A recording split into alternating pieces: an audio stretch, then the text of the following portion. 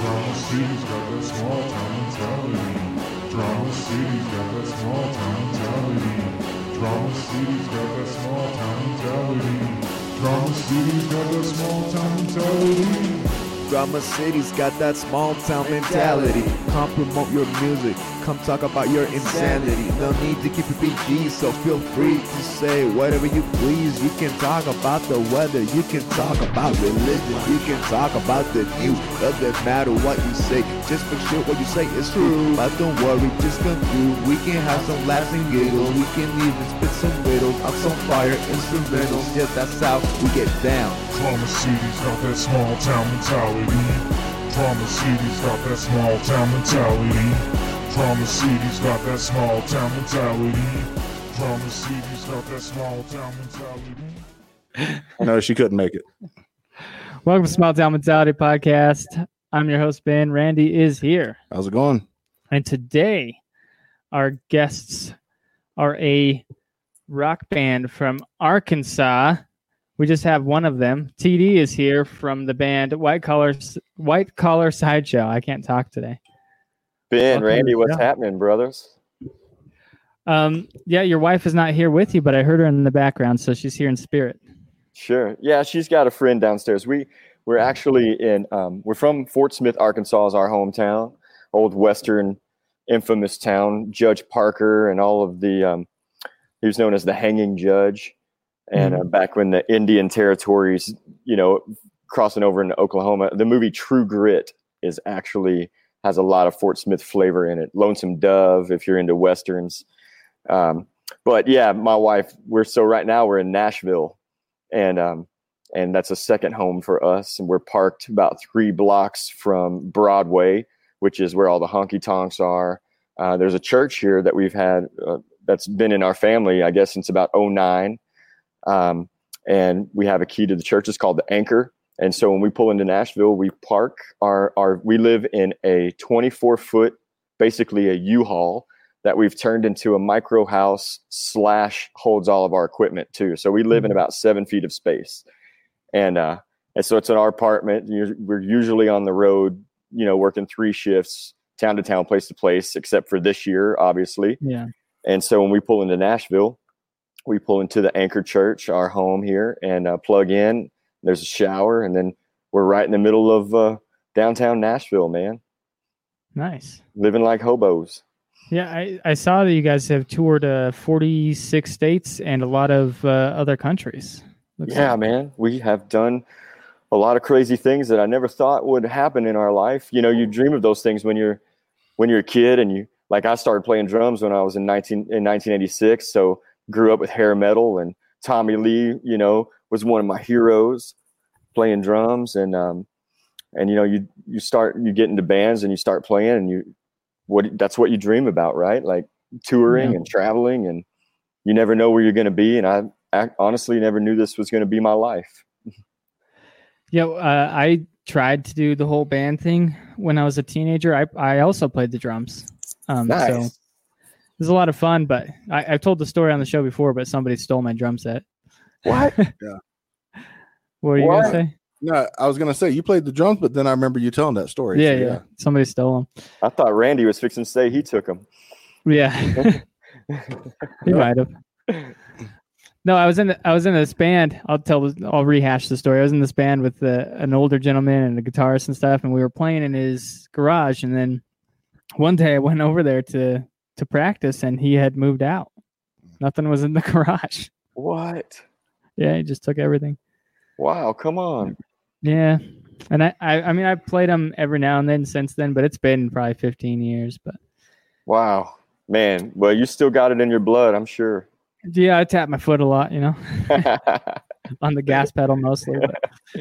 Well, we have something in common then, since we're both drivers, huh?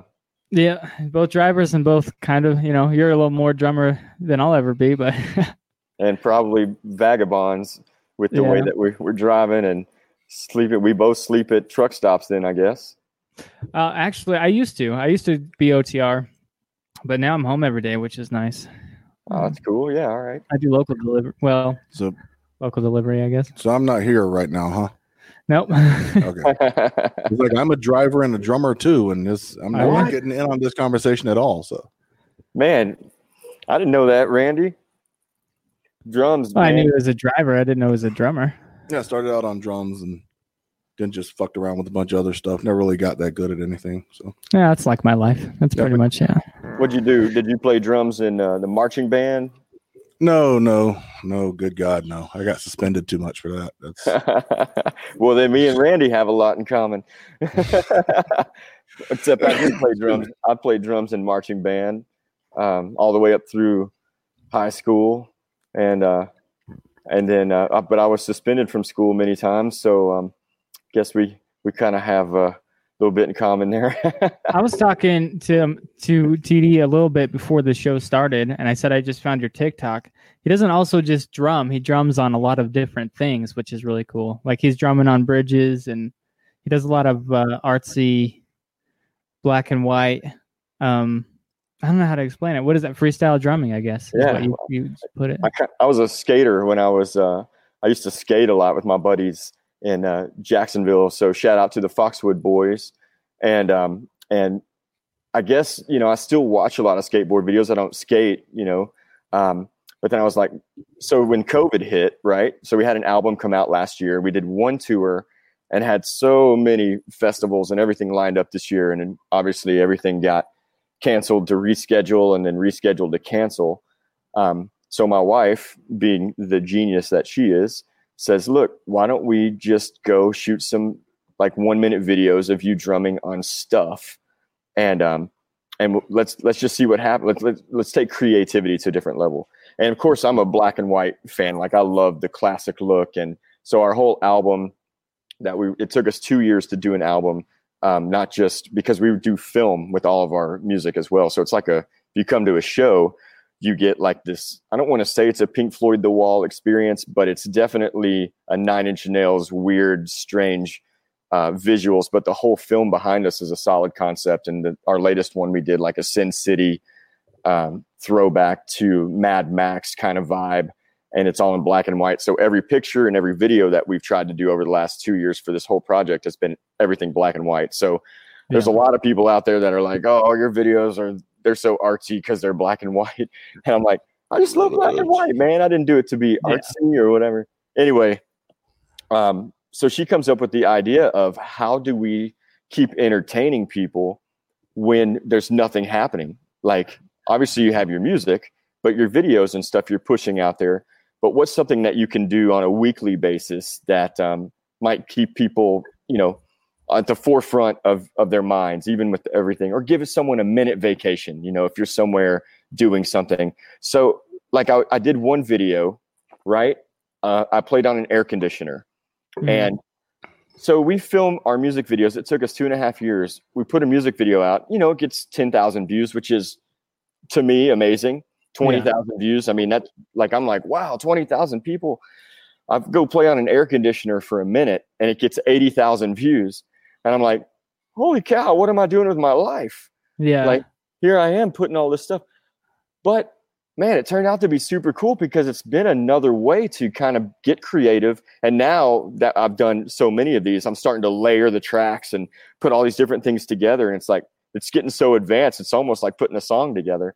But I love it, man. I really do. And it does keep you on your toes because, concrete, metal, it all sounds the same when you're hitting something with a stick, right? You guys know this because you're drummers. Yeah. So it's trying to figure out how to get creative with your sounds too. And where everything doesn't sound the same. So, yeah, anyway. Yeah, it was really cool. I thought it was cool. And you, like you said, you're downtown Nashville there. It's a artsy type place. I've been down there. I lived in Chattanooga for 4 or 5 months. Cool, man. So we would drive around all over the place. Chattanooga was a really cool place. Yeah, we played in Chattanooga. Yeah. But Nashville, I mean, it's super cool. So we came to Nashville right when COVID hit. Yeah. And so everyone, if you can imagine, we're parked 3 blocks from the Honky Tonks from Broadway, and there's not a soul in the city except for us. We get up, work out every morning, run downtown. There's no one. So it feels like a zombie apocalypse. Everyone's inside. No one's going to work. so we were like, wow, let's do these drum videos on these pieces of art. Like no one's around to see what you're doing, I guess. And so it kind of worked to our advantage.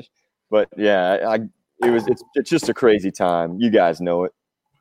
My mom recorded an album in Nashville, where she was on a mix CD or something, but she did a lot of gospel, churchy country gospel stuff.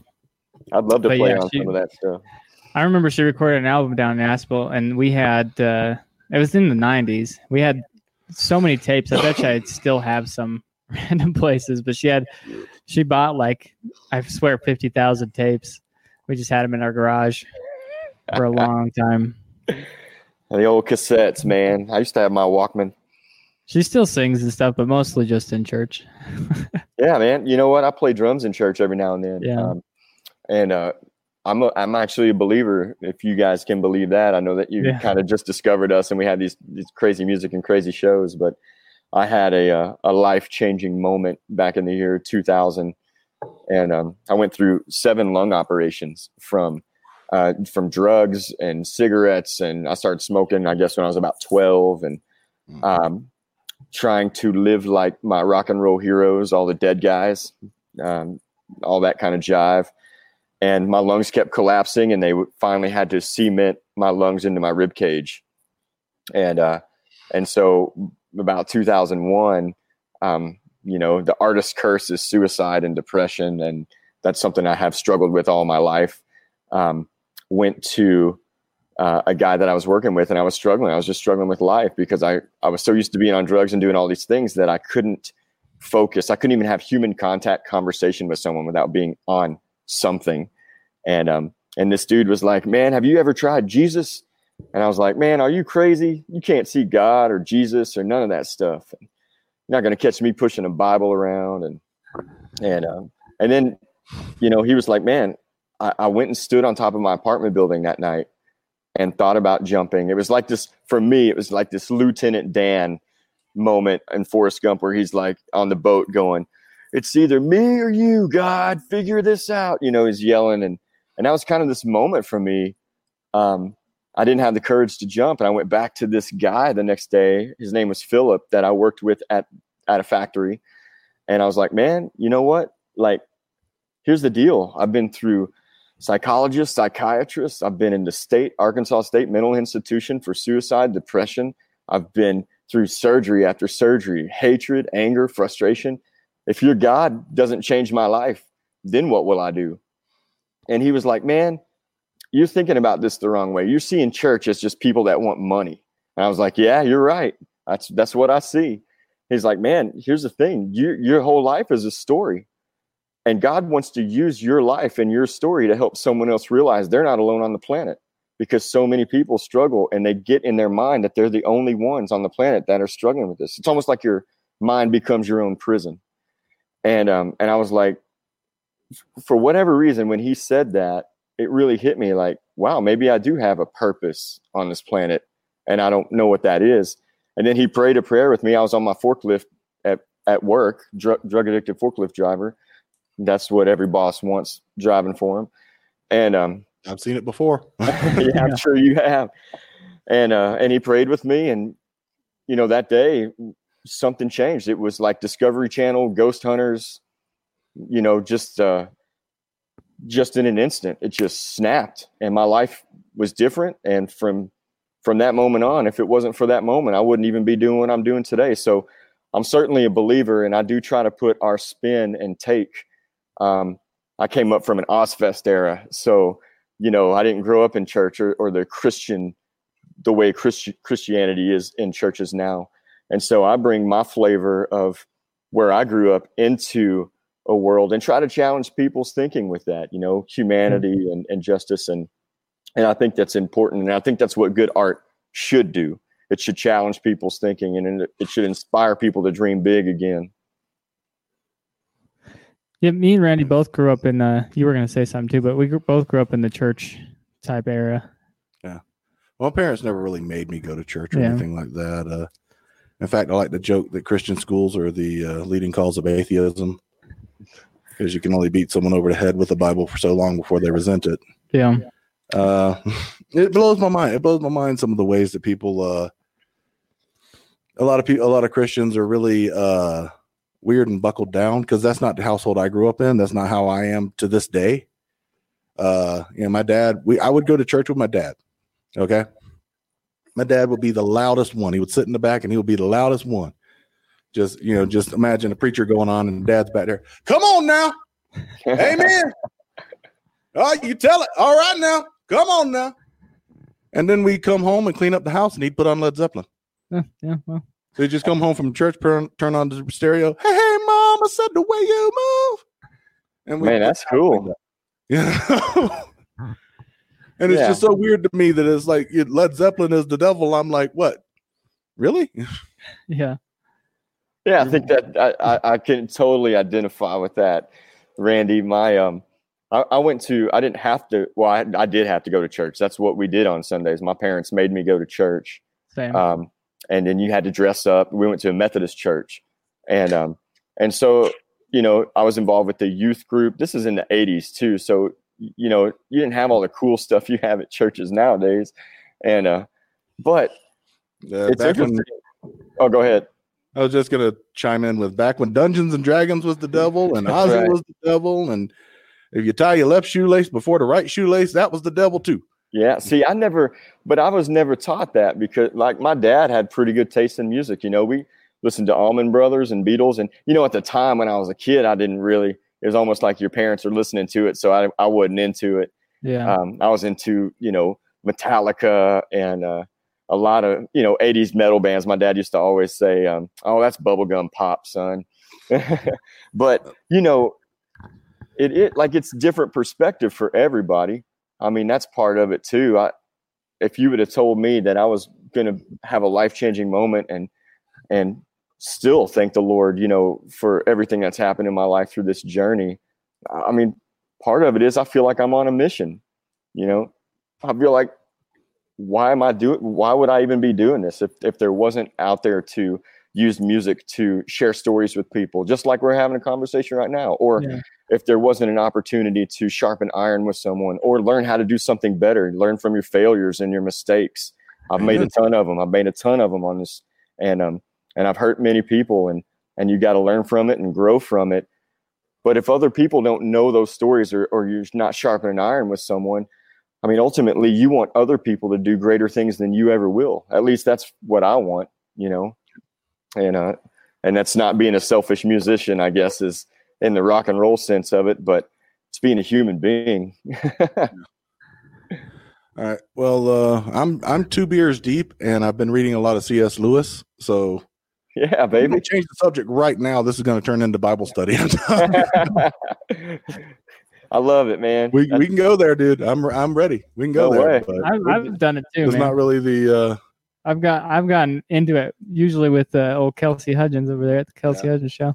Me and him got into Bibles and churches and all kinds of stuff several times. But yeah, like I said, we all grew up in that. I did it for 18 years, and then my mom's a pastor. My grandpa's a pastor. My grandpa married me and my wife, so I definitely grew up with it in my family, And I don't know, I couldn't tell you the reason I fell out of it, but it's been a couple of years. So your grandfather officiated the ceremony with you and your wife. You gotta. Because I officiated my sister's wedding ceremony, and when you have a thick Southern accent, you can't just go around saying, "I married my sister." Yeah, you gotta be very precise when you're talking about that. That's in Arkansas, that could roll over pretty good. Oh man! But yeah, TD travels the country with his wife. You guys must get along pretty good. You're in a band together. You travel the country together. You tour. She's takes care of all the stuff, managing and all that stuff. Man, she get along pretty well. Yeah, we've been married 19 years. January will be 20 years, and so we've been White Collar Sideshow for 14. So obviously, this has been the longest thing that we have done in our marriage together. Yeah, and so a lot of people would probably think, man, I don't think I could spend 24 hours a day with my wife, but my wife is, she's my best friend. We work really, really well together. She does the business, I do the creative, and then, it's just a great combination. She's someone who's for a lot of the dreams that I've had. She's also someone in my life where I've had major failures, has also helped me become a rock again and get back into, or she's been a rock in my life. I'll put it that way. You get back to my roots and get back up off the ground and keep going. And I just, man, I can't thank her enough. She managed, when we first got married, we had odds and ends jobs. I worked at a factory. And then I started working at this music store. I was the drum salesman at a music store. And I worked there for 5 years. You know, that's your dream job as a drummer, right? Like it was called Sigler Music. It was a mom and pop shop, but they had 3 shops in Arkansas, and similar to like a Guitar Center, but smaller. But I had this cool drum shop where I had drums hanging from the ceiling. I mean, it was just awesome. And my boss hired her to start managing their online business. And their online business just took off. I mean, crazy. They were shipping 300 or 400 packages a week all over the world, you know, music gear. And I had went to Minnesota and helped a festival out there, put some drums, backline some drums for Risen Drums. That's the company that sponsors us. And I played their drums since about 2002. And I was having all these crazy dreams about this drum and bass, this crazy show with this girl in this cage and this pig for a drummer and all this film stuff. And I was like, Veronica, we should do this with our life, man. Let's at least make some t-shirts or something. And she's like, hell no, man. Are you on drugs? Like a chick in a cage and a pig and all these different ideas. And I'm like, you know, and again, like Slipknot was big back, you know, starting off back then. And I'm like, yeah, man. I mean, I would wake up every night and I would write these dreams down. And these dreams ultimately became the blueprint for our first EP and going into our second album. And she called me when I was in Minneapolis one day, and we were at a church. She was at church, and she called me and said, man, God told me to jump today. And I was like, okay, where are you jumping to? She said, well, we had a guy come and speak at the church and said, if your life was a bumper sticker and you could only put one phrase in that bumper sticker, what would it read? And she was like, well, American Dreamer. Like, we already had a 4-bedroom house. We had 3 cars. I had a 66 Austin Healey in mint condition, hot tub, you know, acre of land. Our future goals were a couple Harleys, trip to Vegas. You know, that's what you're taught to have when you're a kid, all these things. And she said, you know what? My life as a bumper sticker is the American Dreamer. And I feel like I'm not changing the world in any way. I feel like all I'm doing is for us and just me and selfishness. And literally we would come home and look at each other and we would look like zombies. I mean, we're just like, wow, we're coming home watching our TV shows. What else is there to do with our life? So she messaged me and said, look, I feel like God told me to jump. I feel like we should sell everything we own, get rid of everything we own, take these dreams on the road and figure out life this way. And I was like, woman, are you crazy? Are you on drugs? And we got back home. I got back home from Minnesota that day. That was in 2006. And that's what we did, man. It took us a couple years to get debt free. We eventually had a house with just a futon and a television, not a flat screen. They didn't have flat screens back when, or they were expensive back then. Yeah. But just a TV stand with a large TV and a futon. And what we didn't sell, we just gave it away. Moved into a 20-foot Winnebago with a trailer. Sold a car to do a recording of our first EP. Sold another car to do the film. Sold everything else to purchase this RV and our music gear, and started hitting the road and had no clue what we were doing. And we've been doing that ever since. Yeah, I was gonna. One thing that we like to ask a lot of we've just started doing the whole having bands on and stuff. We've done a Song of the Week for a long time, and then we finally started getting with Angela and Cell and those guys at Curtain Call Records, and they were like, let's just start having some guys on. So we've been trying to come up with certain things to ask people here and there. But one question we like to ask bands is, what's the worst show you've ever had? Just because that's a fun one. Usually. I'm trying to think of the worst show we've ever had. Worst show or We've had funniest? so many shows. Happened. Well, I guess I can say a funny moment. So I know you guys haven't researched us or do know what we do, but I play a 2-man saw blade in our show. You know what I'm talking about? Like they're super long. Maybe back in the day, you had 2 dudes sawing down a tree. It would probably take all day. I saw your TikTok with you holding one of them. Yeah. So I still use one today. Yeah. So for about I've used one ever since the beginning of us started touring, and everybody loves to see the saw blade. And then so one show, you know, I don't know if this is funny to you guys. It's funny to me. I don't know how many shows this thing has been through. And so I'm banging on it. It's the start of one of our songs and it just snaps in half. I've never had anything do that. And it was like almost a scary moment for the audience, except I put my cowboy boot on one of the handles and I have the other handle in my hand so I can bend it. So when it snapped, it just snapped. And it looked like I was fixing to throw that saw blade right into the audience. And, you know, everyone's sitting right there. So everybody went, "Wah!" And then I thought that one on the foot was fixing to fly out too, but it didn't. It just went straight down. So it was just an interesting moment of saw blades and audiences and people. And we're a horror show back then too. We did a lot of horror movies that play behind us. So very Rob Zombie, 9 Inch Nails-ish. So of course, you know, you make a living scaring the audience in the first place. So, but yeah, I mean, it's hard to remember, you know, been on the road for 12 years. So trying to remember a funny moment or a scary moment, the moments that irritate you is when the sound guys are sleeping. Like that's what is, you know. Did you look at the audience and say, "Hey, you never saw that coming"? They probably said that when we first got there. But yeah, I mean, some of the people have come up with like, I don't know. There's been some pretty interesting stories when that question came up. But yeah, like most of the time they think of like the worst place they've ever played, like it was gross, or something like that.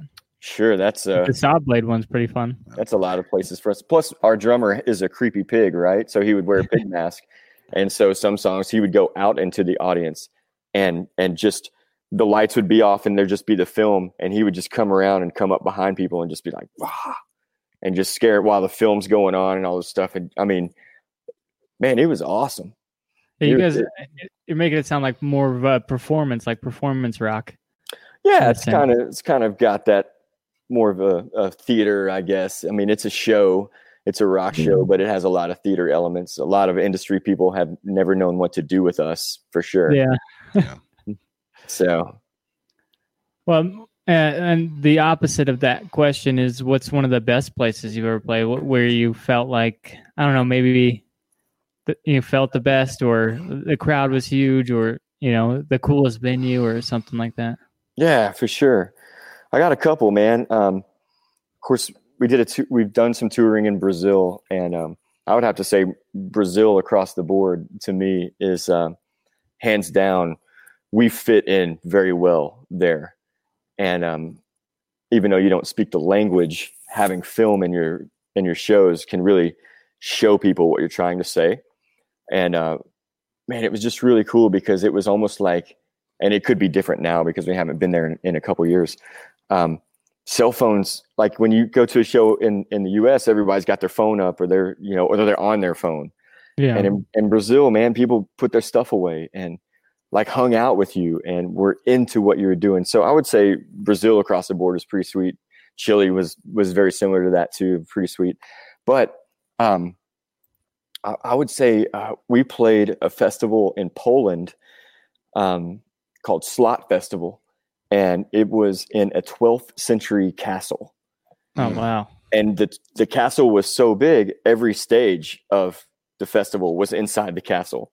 But what was super cool about the festival was they weren't just about like music at 10 o'clock in the morning and it goes on till, 2 a.m. The castle was so big, they had people set up classrooms. And so during the day, music wouldn't start till like 3 p.m. During the day, you could sign up to learn how to build a motorcycle engine or go and blacksmith a knife. Like you could go do cooking. You could go and sign up for all these things because they were trying to show like, what's it like to have community rather than just come party at a festival the whole time, which I thought was really cool. And where everybody became unified at a festival rather than every man for himself, or you're going to a mosh pit and you're getting punched in the face by the drunkest dude. And so, but what was super cool also about that festival, they had us as a headliner, and we didn't think anybody knew who we were there, which they probably still don't. But the stage was so big, all the lighting, the film was giant, and the audience was just huge, and everybody's just, even though they don't know what you're saying, I mean, they're just dancing and having a blast. And I'll never forget that, man. I feel like, you know, we don't make a lot of money in the music business. There's just no money unless you become Justin Bieber and all of those things are lottery tickets. So you live to survive. That's why we live in our vehicle, because there's no overhead. But I would say that getting to go and perform in these different countries and getting to play in front of audiences and seeing things, culture, and having currency and different things is the payment. That's the gift that I might have never seen in my life. You know, this is, that's to me a success. And I hope, you know, COVID ends and we get to go back to a lot of these places. And, but building relationships and letting music do that, man, that's what success is about to me. That festival sounds awesome. I wish I could do something like that someday. I've never left the country though. Yeah, no kidding. Where was this again? Poland. Yeah, it was in Poland. Man, Poland has one of the biggest festivals. It's actually called Woodstock, believe it or not, and I think it's 500,000 people go. Wow. A lot of Europe have the biggest festivals because the countries are so small. I mean, you know, it's a different ballgame. Sometime. Oh man, you got to get out of this country, and then when you come back, you'll be like, "Wow, even poor people here have 3 cars." I've been throughout the country. I think I've about same states as you guys, around 46, 48, somewhere in there. But you guys aren't as far as success. I mean, you guys aren't doing too bad. You're verified on Facebook and Twitter. I don't know what's going on with your Instagram, but yeah, man. My wife does a lot of that stuff. All of those things it's funny. Like right now we've got a song on the charts, which is amazing. Yeah. And something that you dream about when you're a kid, when you get into rock and roll music. And then I was just invited into the Grammy nominating committee this year, which is something that is very, very honorable. And I'm super stoked about that. You know, a guy that lives in a truck is able to do something like that. So like this year has been really a lot of gifts. I mean, I think that's been I think for us, you know, again, that would be how a lot of people in the industry measure success. For me, it's like, wow, we've been doing this for 14 years. We've been working our tails off this whole time, you know, 24 hours a day, 8 days a week. And people will say to me, hey, since COVID's hit, do you think you're going to get a real job? And I'm like, oh, this isn't a real job. I'm working 24 hours a day, 8 hours. It just never ends. It's just so busy all the time. And so it just shows like hard work does pay off. And even if this was the tippy top of everything of those kinds of successes, I'd still be creating and I'd still be writing and I'd still be trying to figure out what's next. What's the next step? Yeah, you guys I just a second ago, because we played your song our last episode, and I didn't want to do the same one. We like to play the song with the person we have on the show. So I was going to do a different one this week because we played Bring Out Your Dead on our last episode. So I just didn't want to. Well, thanks for playing our stuff, man. We certainly we love it. Yeah, we like I said, we started doing that like 2 years ago, and Curtain Call Records just kept hooking it up with great stuff every week, and Song of the Week has been awesome. I love doing it, and it gets it's just a couple more eyes and ears on people trying to do their thing, you know. Yeah, for sure, man. I think if I can help out in any way possible, I'm going to try my best, you know. So I love music, so Curtain Call's been a good company for us. We just were hanging out with them in Memphis, close to, well, not really Memphis. It was really close to Mississippi and the Tennessee border. So, but John and Gigi is who we were hanging out with, and got to finally meet them in person like a week ago. And it's been, nice. They're super cool people. And it's good to have, like, I feel like we're a band that scratches and claws. Like, that's what we're doing all the time, figuring out how to keep going, figuring out how to keep doing this. And I feel like they do that for us too, and a lot of their bands. And so it's super cool that you guys are hooked up with them. I think it's awesome. We love them. Yeah, it's been a lot of fun doing the song of the week. I was gonna ask, what have you guys been doing? With kind of downtime, not really, but Corona time. Are you been recording and writing songs and stuff like that? Yeah, I've been in Fort Smith, Arkansas. I've been doing some pre-production work at a studio called 221, and man, they have been very kind and generous to us, and it's been actually a really good team. We have also, like, our routine is we have a routine. Like, we get up, we work out in the morning. Just so you know, I'm 45 years old, so in order to keep up with the 20-somethings that are out there as a performer and singing and drumming at the same time. Yeah.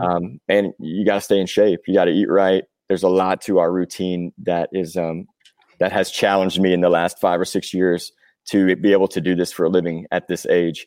And so our routine, that's it, man. Get up, work out. We sit down, we figure out what's going on for the day, interviews, podcasts, writing music, coming up with creative ideas as far as the drumming stuff goes, and coming up with the ideas for our future album and future films. And that stuff never ends. And then you're constantly messaging people. Hey, will you play this? Hey, will you listen to this? Hey, you guys, like, using the things that are happening to try to keep going, to try to keep momentum happening. And that's for all the thousands of no's that you get. You might get a yes, and then all the empty promises that happen, you might get something super cool. So it's hard work. And my wife, for one, never sleeps. Like, she is the Energizer Bunny. We finally took a day off, I guess, after 3 months of COVID, which is interesting because a lot of people think musicians have a day off every day. But for us, how hard we work is what shows what's paying off. And we took a day off and felt guilty for that. So, like, even our pastor is like, man, you guys, you got to learn how to take days off because you're going to work yourselves to death. Yeah. And you don't recognize it or realize it, until you get sick or something. It's like, wow, I need a break. So that's us, man. That's us. We've been going back and forth, and our producer that we work with is in Los Angeles. He's done our last couple albums, also the album Bring Out Your Dead on it. And that's another studio that we work with. His name's Chris Baseford, and he's mostly known. He works with Avril Lavigne and Nickelback, and he's done some work. I was going to ask about that. I read that on your bio earlier.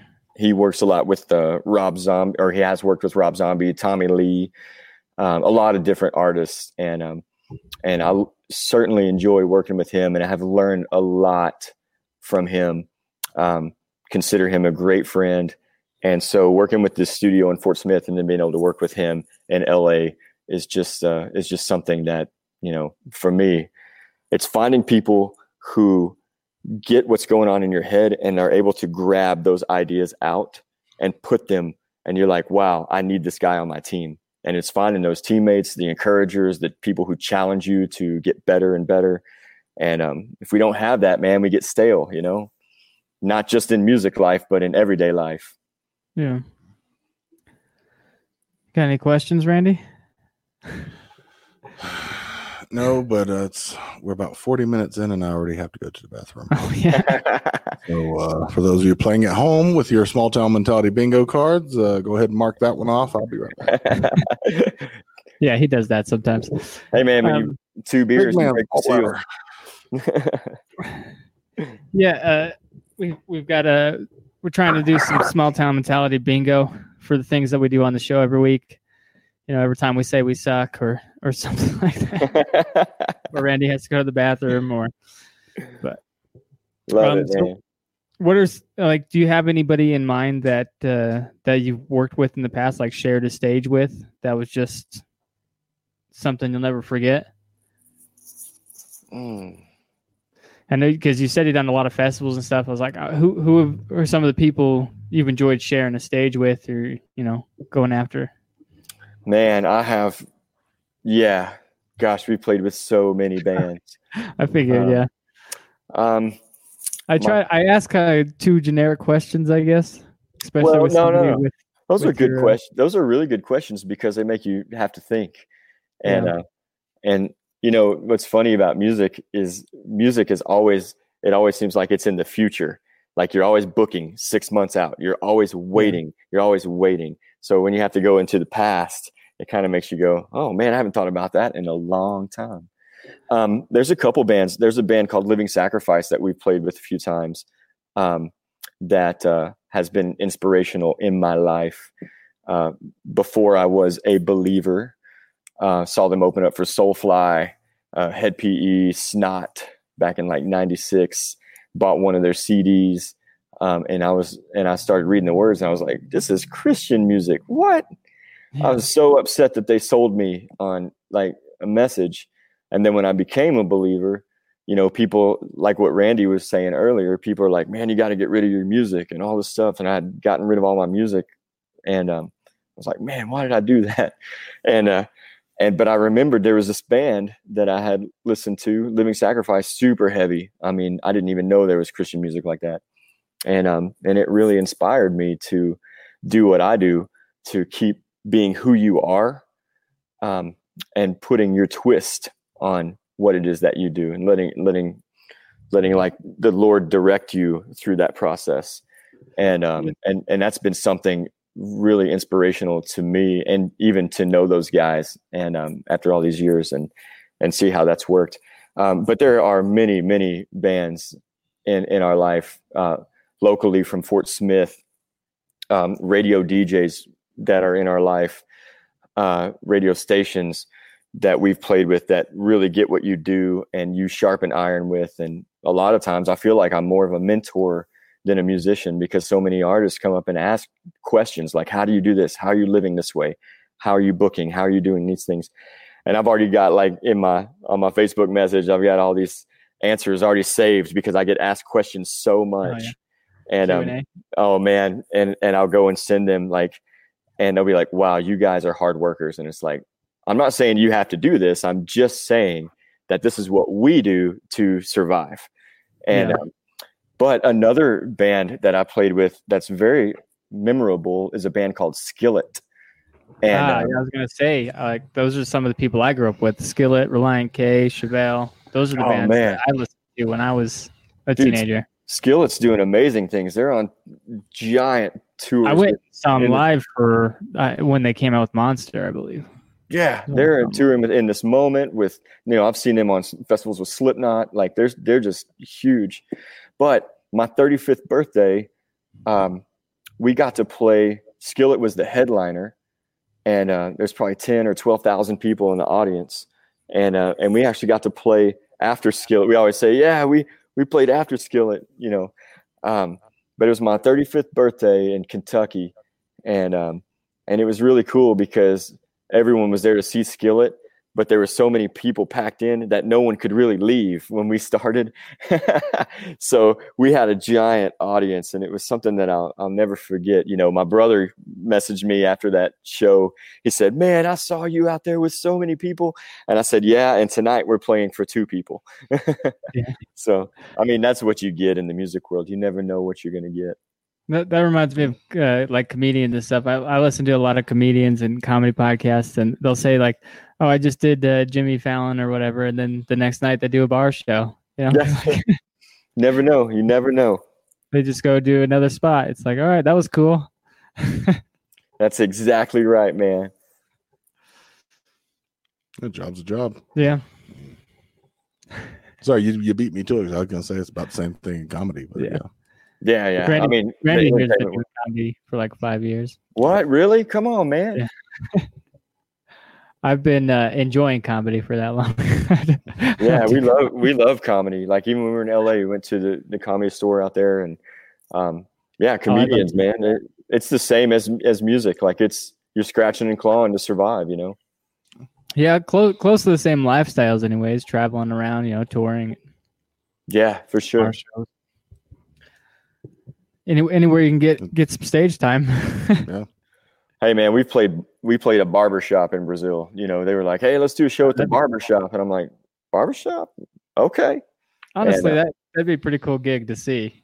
It was awesome, man. The barbershop was cool too. It was like a hipster, throwback where they had some motorcycles in there and nice. That 50s style. Have you guys ever? What are you gonna say? Have you ever heard of a barber saloon? Yeah, they had beers there. Yeah, I think so. Found out about those. I think it was last month, man. It blew my mind. I've got to check one of those out. Yeah. Shoot, yeah. Might get a haircut while you're there. Have you guys ever played Salt Lake City? We have played Salt Lake City. Let's see. We played. That's the closest place to us that we can see anybody live. That's why I'm asking. We played Salt Lake City, and we played a couple times. We played a couple churches there. We have some good friends that play in a band or did play in a band called Sleeping Giant. They're from there. And then we played, I'm trying to think of the name of the band. We opened up for a band called Creep, and Creep was two of the original members of White Zombie. It was the drummer, Igor, and I think that was his name, if I'm not mistaken. And the guitar player, and then the singer was from a band called Bile. And oddly enough, a friend of ours that worked at the racetrack from Fort Smith, the racetrack, Miller, I think it is, that's in Salt Lake City, the big giant NASCAR track. Huh. Yeah. He was the director there. He booked us for that show. And man, so yeah, we know Salt Lake. And my wife's best friend lives in, I think it's Layton or Lawton, however you pronounce it, right outside of Salt Lake City. Yeah. And so we've been there many, many, many times. Yeah, that's the closest place to us that we could ever see live music. Yeah, that's where I saw Skillet was at the Salt Air there. And then, but I've been to many concerts since, all at the Complex. So the Complex is a pretty cool spot. Yeah, we went and saw the Jazz play one night. It was pretty cool. Yeah, I don't know about the Jazz. Yeah. Oh, we weren't there to see them. It was we're big Miami Heat fans at the time, so we went and saw Miami. I saw the Jazz play a couple of times when they were playing. They're playing my Kings though. The Kings guy, come on, man. Well, I was born outside of Sacramento, so I took it upon myself to stay close to home, I guess. See, we're big Arkansas Razorback fans. So Corliss Williamson played for the Kings, and he's from Arkansas. So nice. Yeah. Yeah, I've lived in Wyoming for 31 years, so I mean, I'm not really from California, but it's just where I was born. And it messes me up every time someone says they watch the Jazz play or they got Jazz tickets or whatever, because I'm not from around here, and B, I grew up, probably about 30 minutes away from where Dizzy Gillespie was born, 20 minutes away from where Coltrane was born, and maybe an hour away from where Nina Simone was born. So you say Jazz and you have Jazz tickets. I'm like, okay, who's playing? Yeah. Yeah, right. Yeah, man. So like New Orleans has been a second home to us for, I guess since about 2009. So the way that we travel, so Nashville's a second home, New Orleans is a second home, Fort Smith is our P.O. box, Minneapolis has been a second home. And that's kind of these little circles that we kind of stay in, going place to place and town to town. Well, if you guys ever do Salt Lake again, message me on Facebook or something. We'll come see you. Yeah, for sure. So Randy, if we can get you into Evanston, Wyoming, which I doubt. There's a couple places here. Oh man, I'm down. We love Salt Lake, man. We love to come jam here. Or jam there. I'm not here. Randy, where are you from then? South Carolina. South Carolina, baby. Small town called McCall. All right. Yeah. So did you grow up a South Carolina fan, like sports fan? Oh hell, the Panthers, for example, they weren't a thing until I was almost in middle school, or about halfway through middle school. So before that, the closest thing we had was the Falcons. Gotcha. What about college? See, that's the thing, because after after high school, man, I've had friends that went to play for both Carolina and Clemson, so I'm not getting into that. I'm not getting caught in that turf war, man. That's pretty messed up. I mean, gun to my head, Carolina, but I ain't got no hard feelings against Clemson. Gotcha. Oh man, Clemson's hot too. The rivalry is fun, man, but I don't take it as far as some guys do. Love it. See, in Arkansas, man, there's not really. I mean, you got your AAA baseball and things like that, but there's no pro sports. So the closest thing is either like Dallas Cowboys or Kansas City Chiefs, or in those areas. And so you just grow up a diehard Razorback fan, even if you never went to college there. That's the jam. And so we are diehard Arkansas Razorback fans. Even when they're last, they are first. Yeah, my fiance's sister lives in Arkansas, and she sent us a bunch of like Razorback swag. Nice, man. Coffee mugs, pajamas. Yeah, I don't think we have pajamas, but I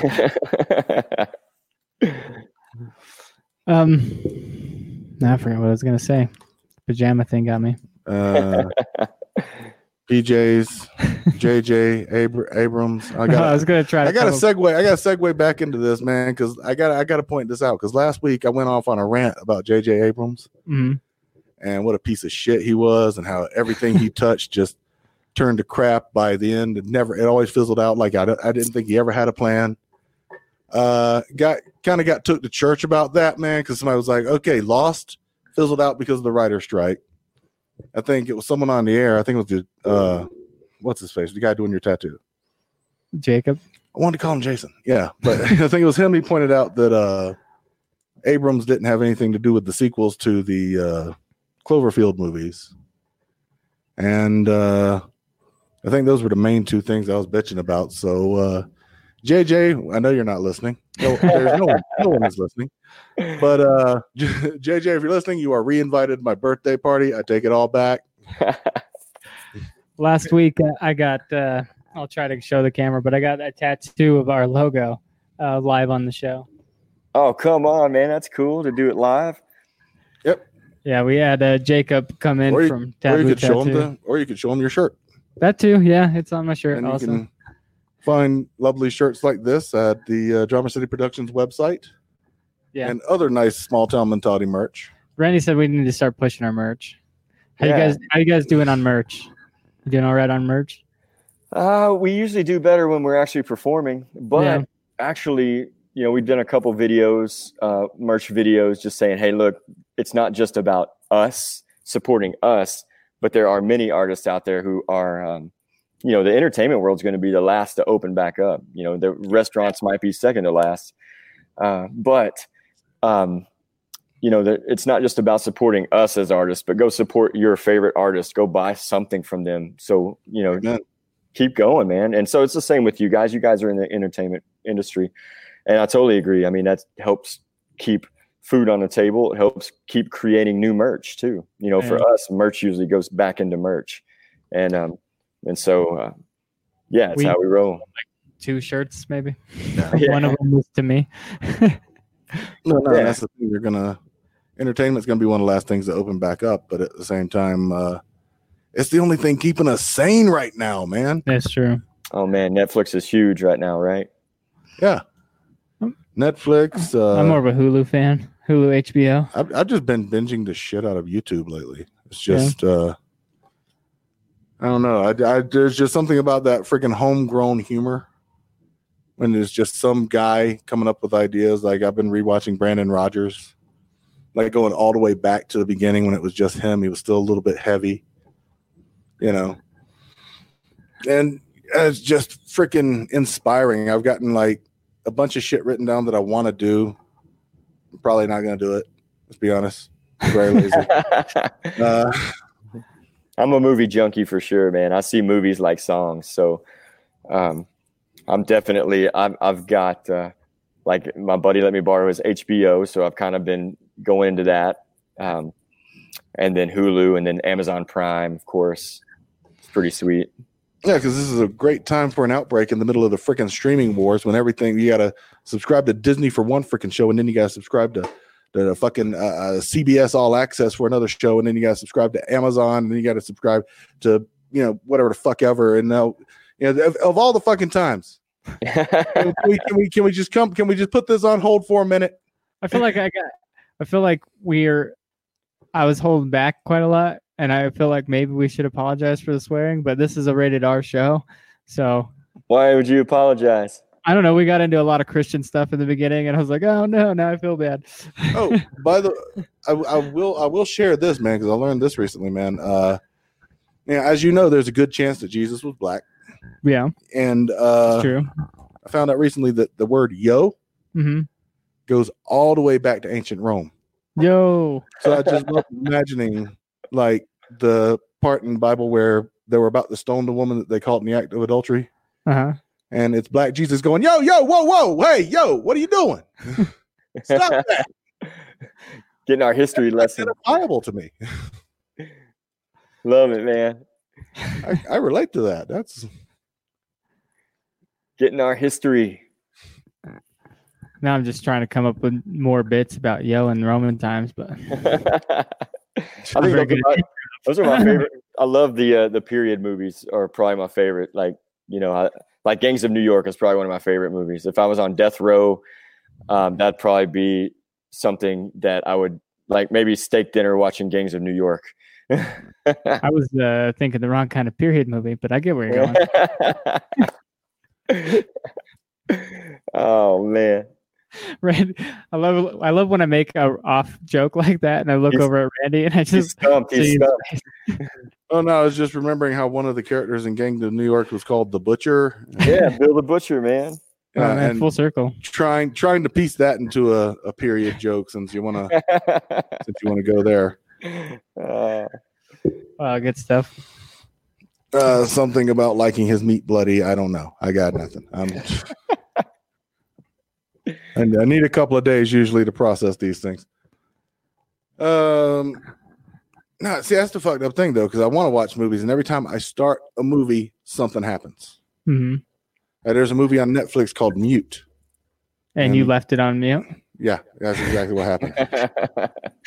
I actually turned it up really loud, and still didn't hear shit. I guess the movie didn't tip me off. No, but it's like a detective noir type feel to it. Except those old detective noir movies, it's a lot of narration, and yeah. In this movie, the main character's mute, so he can't all narration. He can't talk. He doesn't narrate. Really? Yeah. And so it's a really interesting spin on the whole film noir type thing. And every time I start this damn movie, I'm about an hour away from finishing it. And something happens. And, like bathroom breaks? Like I'll get a call from a family member and it's like fucking 2 a.m. their time. So I know something's up if I don't answer, you don't answer the phone and it's 2 a.m. on the East Coast, 4 they're behind us. No, it's 2 their time. Oh, okay. So, because they're behind us.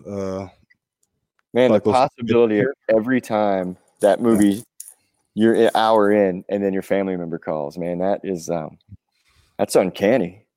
No, it's not just a family member calls or Emily will come home from work, she wants to watch something else. I'm not gonna sit there and make her finish a movie that she didn't even see the beginning of, and I'm not restarting the damn movie, okay? I always finish a movie. It doesn't matter how bad it is. I've said this before. I could be watching the world's worst movie ever made, and if I make it like 20 minutes in, I'm going to finish it. Yeah. I'm going to be like, that sucked to watch, but I'm usually the same way, except there is one movie that I walked out of that was like, I would never say I've walked out of a movie before, but the Will Ferrell, John C. Reilly, the Sherlock Holmes movie that they did, Holmes and Watson or whatever. Oh my gosh, it was absolutely horrific. I don't think I've seen that one. I've heard it was terrible. I've heard people were just walking out in droves, and I'll be honest, man. Will Ferrell, I like him on Saturday Night Live, but for some reason his movies never got me. It's like Talladega Nights and Anchorman were the only two that he did that I really liked. Old School was probably the last one I liked from Will Ferrell. I haven't seen that one. Yeah, it's a classic. Old School's good. I actually haven't seen Old School, so I guess I need to put that one on to do. But he wasn't the main character either, so that might be a part of it. Maybe.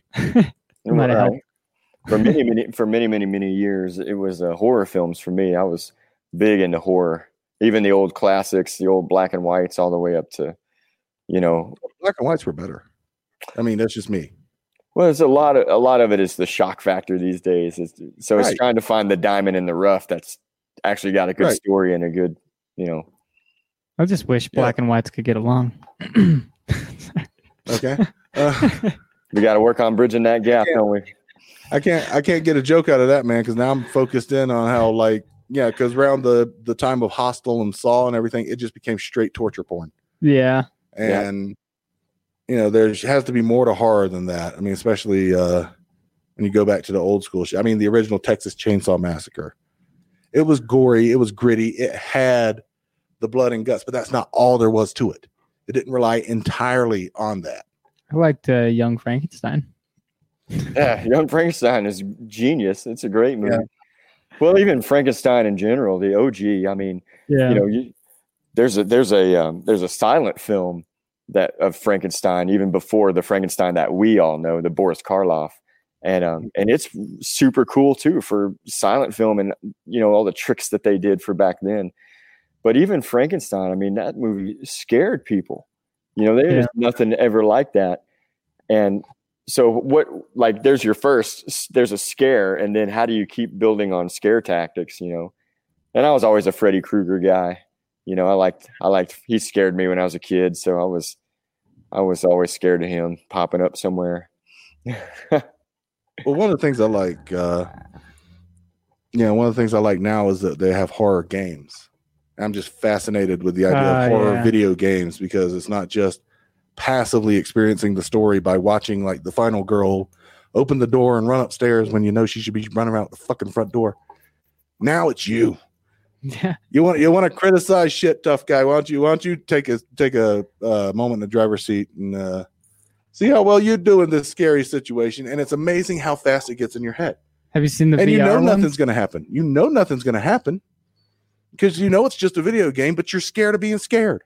Right. It is just a whole new fucking level of scared, but you're immersed in it because you're the one moving down the hall. You're the one opening the doors. You're the one doing all this shit. Yeah.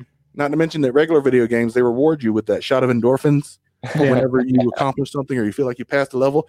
This game hits you with them endorphins, but it fucking punishes you when you fuck up. And that's what I love about them.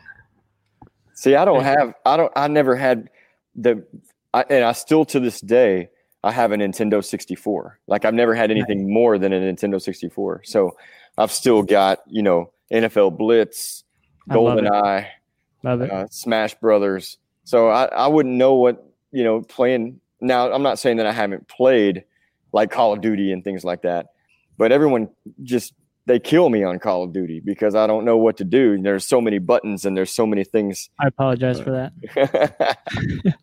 Me and my wife get down on some Call of Duty every weekend. We're straight gamers, man. We put up the camp chairs in the living room. We both got headsets and we just go in it all night. See, it's something I got to learn. And now I feel like I'm already too far behind the times, Yeah, I still have a 64. I hooked it up for my kid. He didn't know what to do. Yeah. Didn't know how to hold the controller. Yeah. That's awesome. No, I grew up playing all that same stuff, though. I never had a 64. No? I had the OG? NES? Well, I had the NES. I had the Super NES, and then Sega Genesis, and then it went straight to PlayStation. Yeah, Sega Genesis, man. I remember that.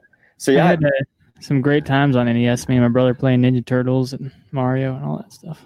I had Atari, man, when it first came out. Well, I say when it first came out, it was already out 2 or 3 years, but then I got an Atari. Pong was pretty sweet. Talk about scary. Now we had an Atari, but it wasn't new or anything. I think we found it secondhand and picked it up. And this was when the NES was still the thing, and we just picked it up. And we had Bubblegum something and Dig Dug were the 2 games we had for it. You were talking about merch earlier, and you were also talking about merch earlier. It reminded me that I saw this page on Instagram. We follow each other. It's called custompogs.com. I was thinking about getting some STMP Pogs. That would be dope to just hand out to people. Come on. They have slammers, but they definitely got Pogs. Wouldn't it be cool to have a logo Pog? Sure. Do you remember Pogs? I guess. Come on. You're a little bit older than us. Hey, now. Big. I'm not sure what I'd do with the small town mentality Pog, though. I'd probably carry it around in my freaking pocket like it's my 12-week chip or something. There you go. Yeah, perfect. I'm trying to think of another game system. What was the handheld? The Game Boy? Game Boy. Game Boy, that's right. I had some of those. Dude, I found my Game Boy when I went home for Christmas. Was it color I or was going through, no, it was the original. original? Yeah, I never had the Game Boy Color. Yeah, I didn't It either, didn't have man. a back on it, but it still freaking worked. Nice. And I'm like, I should take this. I should bring this back to Wyoming with me. And then I'm like, I got Tetris on my phone. What am I doing? Yeah. It's literally the only game in there is Tetris. I'm not. And you could probably download all the free different versions of Tetris that there is. Well, you can get like NES emulators on your phone through the Google Play Store, and then you can just download like original Mario, Sonic, all that stuff. Actually, Sega came out with all of their old games for your phone, like a phone game. Oh, I cool. actually downloaded Sonic not too long ago. And I actually came so close to bringing that controller Yeah. that I use on my phone when I'm playing games. But yeah. But yeah, Man, you that- can get one of those, and it's pretty much the same as playing it on Sega. I mean, it's smaller and Yeah. Well, like I was saying, NES, you have to get an emulator. Sony actually built yeah. apps for your phone. They came out with Right. all of their original games. So you had the Sonic the Hedgehog, Yeah. Golden Axe. I love Golden Axe, man. See, I Those never only- had these games. Off the top of my head. Oh, you never played Sega? Uh-uh. I knew Sonic the Hedgehog. I played that before. But yeah, I never got into the Sega thing. Did you see the movie that came out? The new I movie haven't, last I haven't year? seen it. You haven't seen it? I haven't seen The it. internet bullied them into changing No, the yeah. entire The internet character. didn't bully them. The internet did not bully shit. Okay. I'm tired of this. I'm tired of this fucking toxic fan rhetoric. Okay. No, the internet, you know what the internet said? Sony said, hey, here's a trailer for our new film. This is the product that we are selling. Here's what you got to look forward to. Enjoy the preview of the product that we intend to sell you. And everybody said, we're not fucking buying that. That doesn't look anything like Sonic. It looks like fucking Nightmare Photic. And we're not fucking buying it, you know? And Sony, in a moment of unprecedented brilliance, said, "Hey, fuck it, we'll change it, and we'll make it. We'll make the character look more like the character from the video games." My kids love that movie. I had to watch it like 10 times. And it worked. And I haven't seen the film, but everybody I know who's seen the film loved it Yeah, it was good. and Yeah. said it was really good. And it's like, how fast did that ship go towards fucking sinking just because of that shitty character design? Jim Carrey made a great Dr. Egghead. Man, but see, like my son is 23 years old, so like I wouldn't watch Sonic probably unless I had kids. Nostalgia. Well, true, I guess. If they And had it's got Jim Carrey. they had a Super Mario movie come out, I'd probably be like, "Oh yeah, that's cool." It did come out. Yeah. Oh It's well. called Super Mario Bros. It was in the 90s, and everybody hated it except for this guy. It was your I love jam. that. It's actually gotten more of a following lately, and I'm not sure what the hell's happened. It's the cult classic. I think love it. I always loved it. Either the nostalgia goggles are strong, or we truly are in the middle of idiocracy that movie has gotten. Me and my made. wife went to Walmart today. They had MTV windbreaker jackets in all kinds of different colors. So the 90s are definitely coming back. You said MTV. Yeah. Hey, speaking of idiocracy, my son and I and my wife watched that movie a couple days ago. Oh, nice. I love that movie. Yeah, it's great. It has electrolytes. Yes, it does. Oh man! And then we also watched something that was fantastic. I actually watched it 2 days in a row. It was the new Beastie Boys documentary. Oh, nice. Love Man, me some Beastie Boys. so good, so good. We used to bump. We would cruise around town. You know, we call it cruising. I think every town does something similar, and we just do the strip. You know, and we would bump Girls just over and over again. Love that song. Oh man, I don't know if they could get away with that song these days. Yeah, probably not. But we used to do it we'd cruise around with my pastor and bump it, and he'd tell us to turn it down. He's like, "Stop that." That's fun. Oh I'm man. just picturing having your pastor sitting there when it's checking my D to my dismay. Ding ding ding. See, my pastor would have been like, "Yeah, I've been there. All we really want is girls. Yeah, I know that feeling. Yeah, wasn't born a pastor, dude. I was a teenager once. Oh It's man. true. That's true. That album came out, I think, 7th grade, man. That's a good one. I enjoyed it. Also, I remember getting down on some It's Tricky. Was Oh, that yeah, Run Run DMC. DMC? Yeah, I fucking love it. That was my jam for a long time. It's a good tune. Classic. Shout out to Chance over here who loves you guys. Yeah, man. Chance, he has an MMA gym back in Fort Smith. Showdown Nice. MMA. We reconnected. Like, I knew him from a town that I graduated in called Boonville, Arkansas. And Boomville, that sounds like an awesome town. yeah, man, it was. Well, I'll just leave it to your thoughts because it's self-explanatory. I was thinking some really cool stuff. That's just, Yeah, man. Chance and I've known each other for years. But his gym, he's got a sweet gym out there, and it's just killer stuff. So these drum videos I've been working on, I was thinking about maybe going to his gym and actually, instead of taking sticks, like putting on some gloves and punching out beats like on some of the bags, or maybe taking the ropes and making some sounds and Nice. trying to flip it to where it's still a drum video, but it's I don't know, more using the things that are there to make the sounds.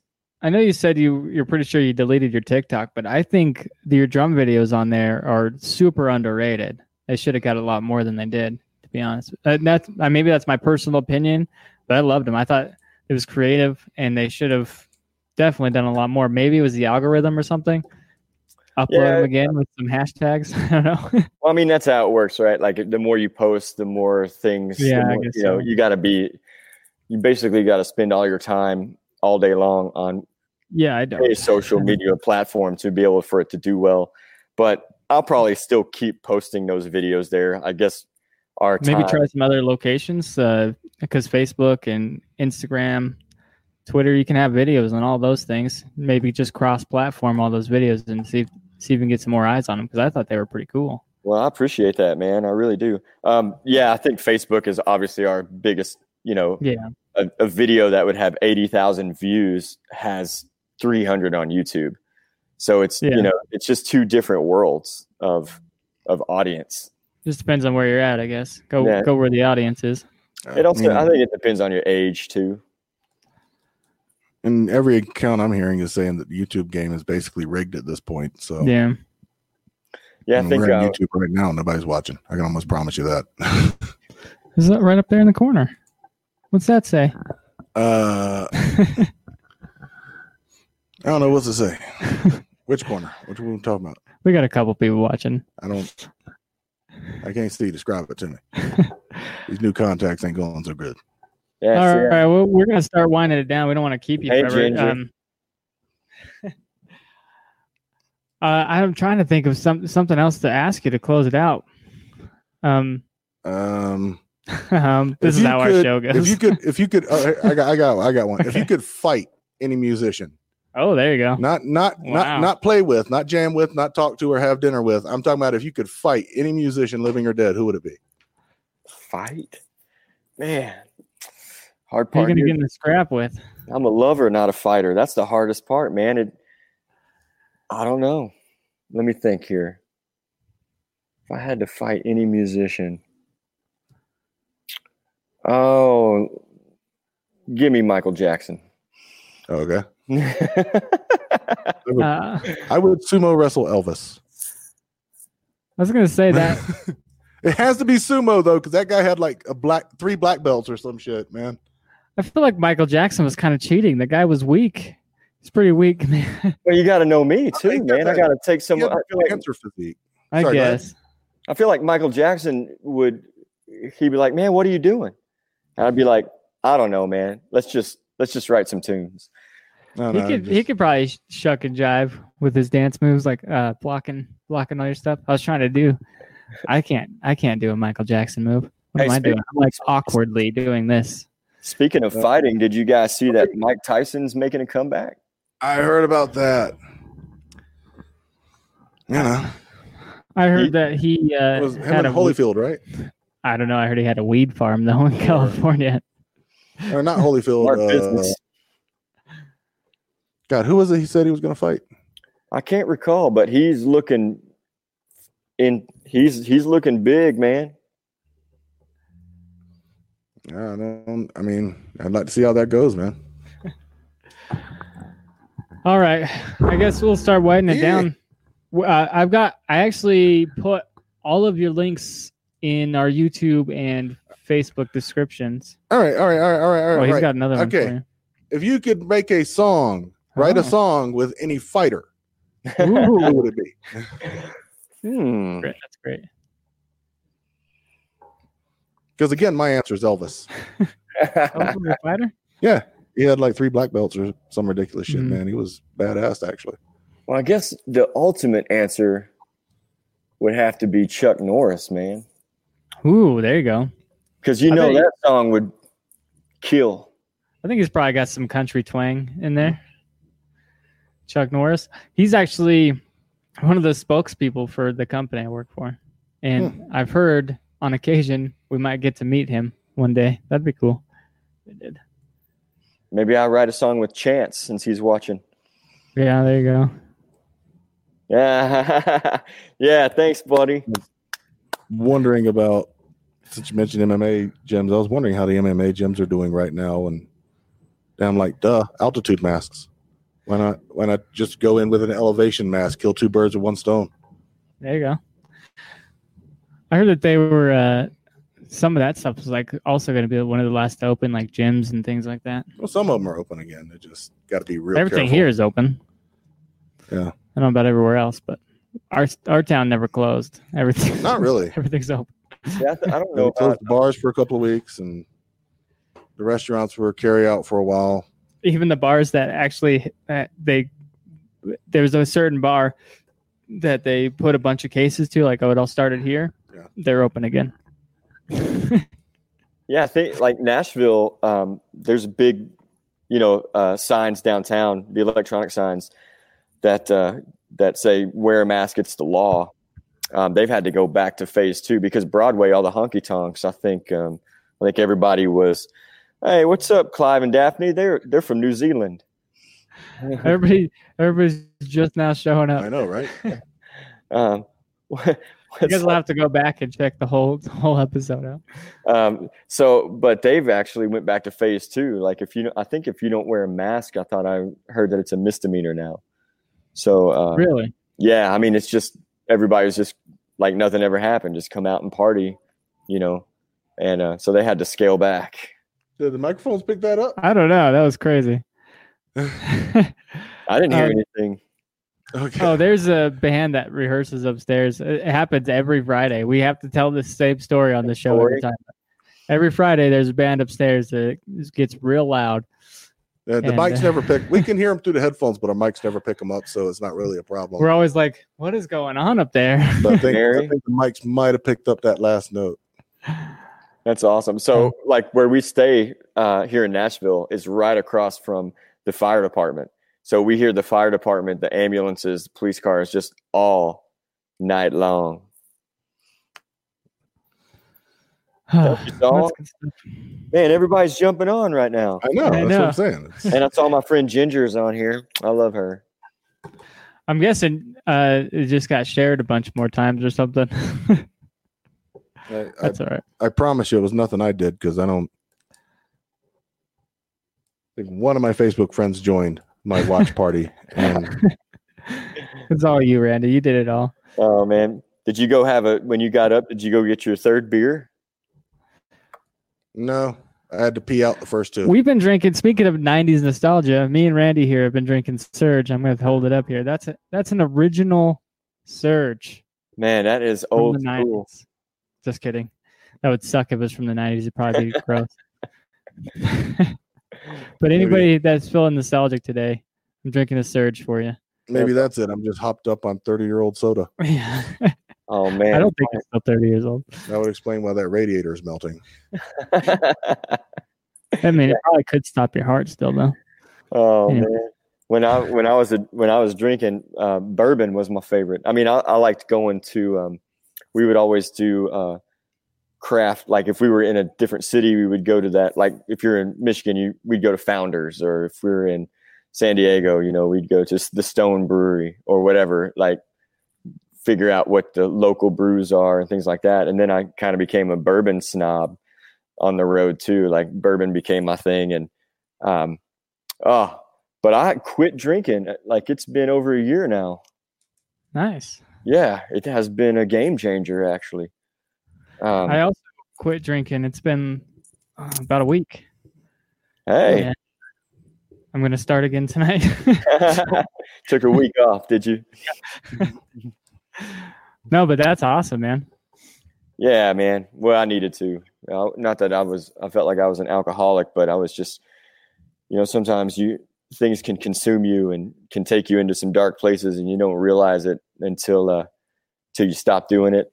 And had some surgeries happen, and the doctor was like, "Man, drinking's not doing you any favors. Why don't you go ahead and cut that stuff out?" And challenged me a little bit, and I did. And man, focus and clarity are a whole new ball game. It's awesome, actually. Yeah, I can go into some pretty dark places without any help. That makes both of us, man. Sometimes on those really long, drives, it's pitch black and you're just cruising and start getting into your own head, and you can go all kinds of places. Yeah, snap yourself out of it sometimes. I start calling that the cartoon. My wife calls it when I get cartoony. And I know exactly what you're talking about. Yeah, those times you're like, I could just drive this off the road, Anyways, therapy has been a game changer for me. That's for sure, man. I've thought about it a time or two. It's been a couple years now, and definitely it has helped me get over a lot of guilt and shame, and really start to retune again and figure out suicide and depression. I always say that's the artist curse, and I mean, you guys know as well as I do in the musical world that there's a lot of tragedy. I feel like it's because a lot of musicians and artists put their heart and soul out there for everybody to see, and they don't really know the person behind all of that, and it's easy to stereotype and to cut people back when you don't know who they really are. Yeah. And it can be overwhelming, man. I mean, great songs are written about it. Yeah, it's true. It's like they don't have a saying for it in music really, but in comedy they say tragedy plus time equals comedy. So it's kind of there's a part of that in music too, I believe, because you said a lot of great songs have been written about tragedy and things like that. It's kind of the same concept. It just depends on where you put the energy. Put the energy into the music or the comedy or the. I mean, I'm sure that Randy, you doing comedy as well. Like you put a lot of your personal life into cracking jokes. What would almost be like on yourself. It's the same as me as a writer. Like I write a lot about the things I struggle with or the things that have consumed me. And really what you're just trying to do is identify with somebody. Yeah. I think the experience for me, because that's why I'm sitting here just looking back and forth, because you guys are talking about, and I'm good at finding humor in a dark place, but it usually has to be my dark place. Yeah, exactly. But the way it works with me is once I've made a joke out of it, I can carry it. It's not gone. It's not completely, gone, like just blows away in the wind or anything. But once I make something into a joke or I make a joke out of it, it becomes lighter. I can carry it. I don't know how to explain it. Yeah, put it in your family pack. It's the same. It's the same as writing a song. Like once it's out there, it's almost like you've kind of released, even though you know what you wrote about. It releases some of that in a healthy way. Yeah. My favorite is. Sorry, I didn't mean to cut you off. No, you're good. I'm listening to you. I was just gonna say my favorite is when you tell one of those jokes, and it's really based on a, you know, something that actually happened to you, and you're finding humor in it, and then someone gets offended. I'm like, you're gonna get offended by me on my behalf? I mean, it didn't happen to you. Fuck you. Why do I? What the? If I can laugh at my pain, you can laugh at my pain. You have my permission. Do you need to know what's going on? Did you just get offended at my tragedy? Yeah, I'm thinking specifically of I'm thinking specifically of the OBGYN joke with Emily and that whole bit. But Jesus, she wrote half of it. Yeah. I started telling her, you know, the jokes that were going through my head, and she just added on to it, and I'm just sitting there with a notepad and pen. I've said a million times she's funnier than me. Yeah, you guys riffing. She just doesn't have any desire to go on stage or make jokes. Emily's usually it's his fiance, but she's usually also our producer. Okay, so you're just going to dox her right now. I mean, she'd been doing it anonymously for the last. Oh. So well, I've said Emily before. Yeah, I know. She said it's fine. Yeah, I know. It's okay. I know. I'm just giving you shit, dude. Just... Man behind the curtains coming out. Yeah. I'm producing today. It's not. I mean, see, I just do this. Take care of Saul. And we don't have Jamie to look that up, I guess. No. So I was gonna ask, what other songs did you have? Like, if you had anyone in mind for us to play at the end of this show today, because we can't do it live. Obviously, it's on the audio version only because YouTube will flag us for that. No, it's great. Let's see. There's a song out there called "I Didn't Come Here to Die," which is the title of the album. And for anybody that's watching, if you go to whitecollarsideshow.com, you can find all of our music. Or if you just Google White Collar Sideshow, you can find anything there is to know or where anything is about us. And then all of our music's on every social media platform, Pandora, Spotify, whatever is out there, you can find it. I Didn't Come Here to Die is good, but if you guys are a cover song fan, we actually did a cover song on this album. We did Break On Through by The Doors. Hey. And we did Our Style, Our Version, which again, there's some haters out there that were like, what, how could you possibly do this song? But I would hope at the end of the day, someone like Jim Morrison might go, man, I love the way you did your own artistic approach to that song. Thank you, Mary. Thank you, Amanda.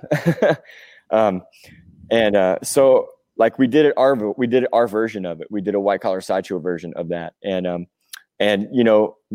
to do a song that's so iconic, that is, that everybody knows, that gets played on a radio station somewhere, probably 2 or 3 times a day. Obviously I don't want to, man, it's already a killer song. I love The Doors, probably one of my all-time favorite bands. So it's a song that means a lot to me and has history with me. And if you guys wanted to play that one, I think it'd be pretty sweet. Yeah, that actually sounds awesome. Yeah, I most definitely will play that one. So stick around after the show. Audio version only, obviously. Stick around after the show to check that out. And if you guys have any trouble finding White Collar Sideshow, I've got a lot of their links in the YouTube description, the Facebook description, and they will be in the podcast description. So you know exactly where to find them. All their links are going to be there. If you guys have any trouble, if you don't know how to listen with your ears, obviously you're listening to podcast. Randy, where can I find you? Somewhere floundering in the gaps between my delusion and reality. Yeah. Okay. In a constant state of depression. Constant anxiety or depression. Yeah, one of the two. Anxiety, man. But the anxiety sometimes manifests itself as outward hostility, which when you're like a 6'2" gigantor gorilla of a dude is not a good look.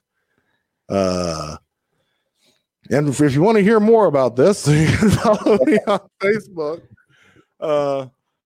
Randy Garner Humor on Instagram, and I think that's about it these days that I'm really active on. You can follow me on Instagram and Twitter. My personal accounts are at NeverBeenFunny with 1 E, and you know where to find us at STM Pod on all things everywhere. And apparently, according to Randy, check out our merch. Shout out to our sponsors, ballsy. Go to ballwash.com. Use promo code STMPod at checkout. Save yourself 15%. Spunk Lube.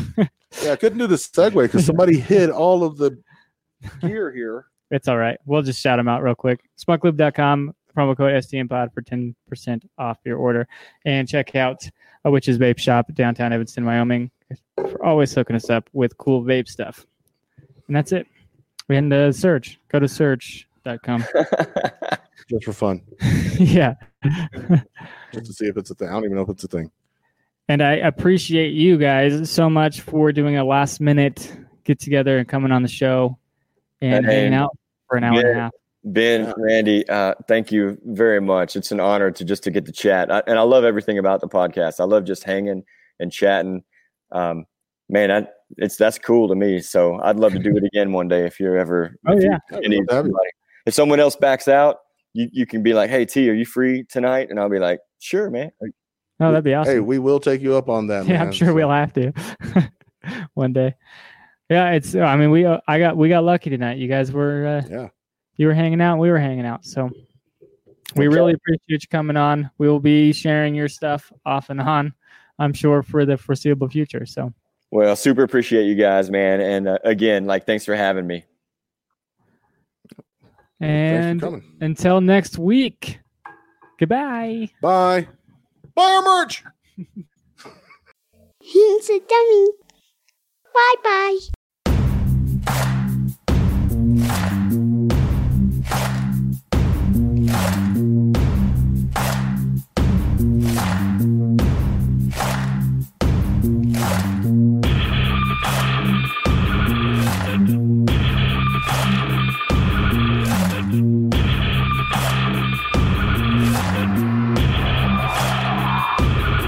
You know the day destroys the night. Night divides the day. We tried to run. We tried to hide. Break on through to the other side. Break on through to the other side. Break on through to the other side. Break on through. Ow, ow, yeah.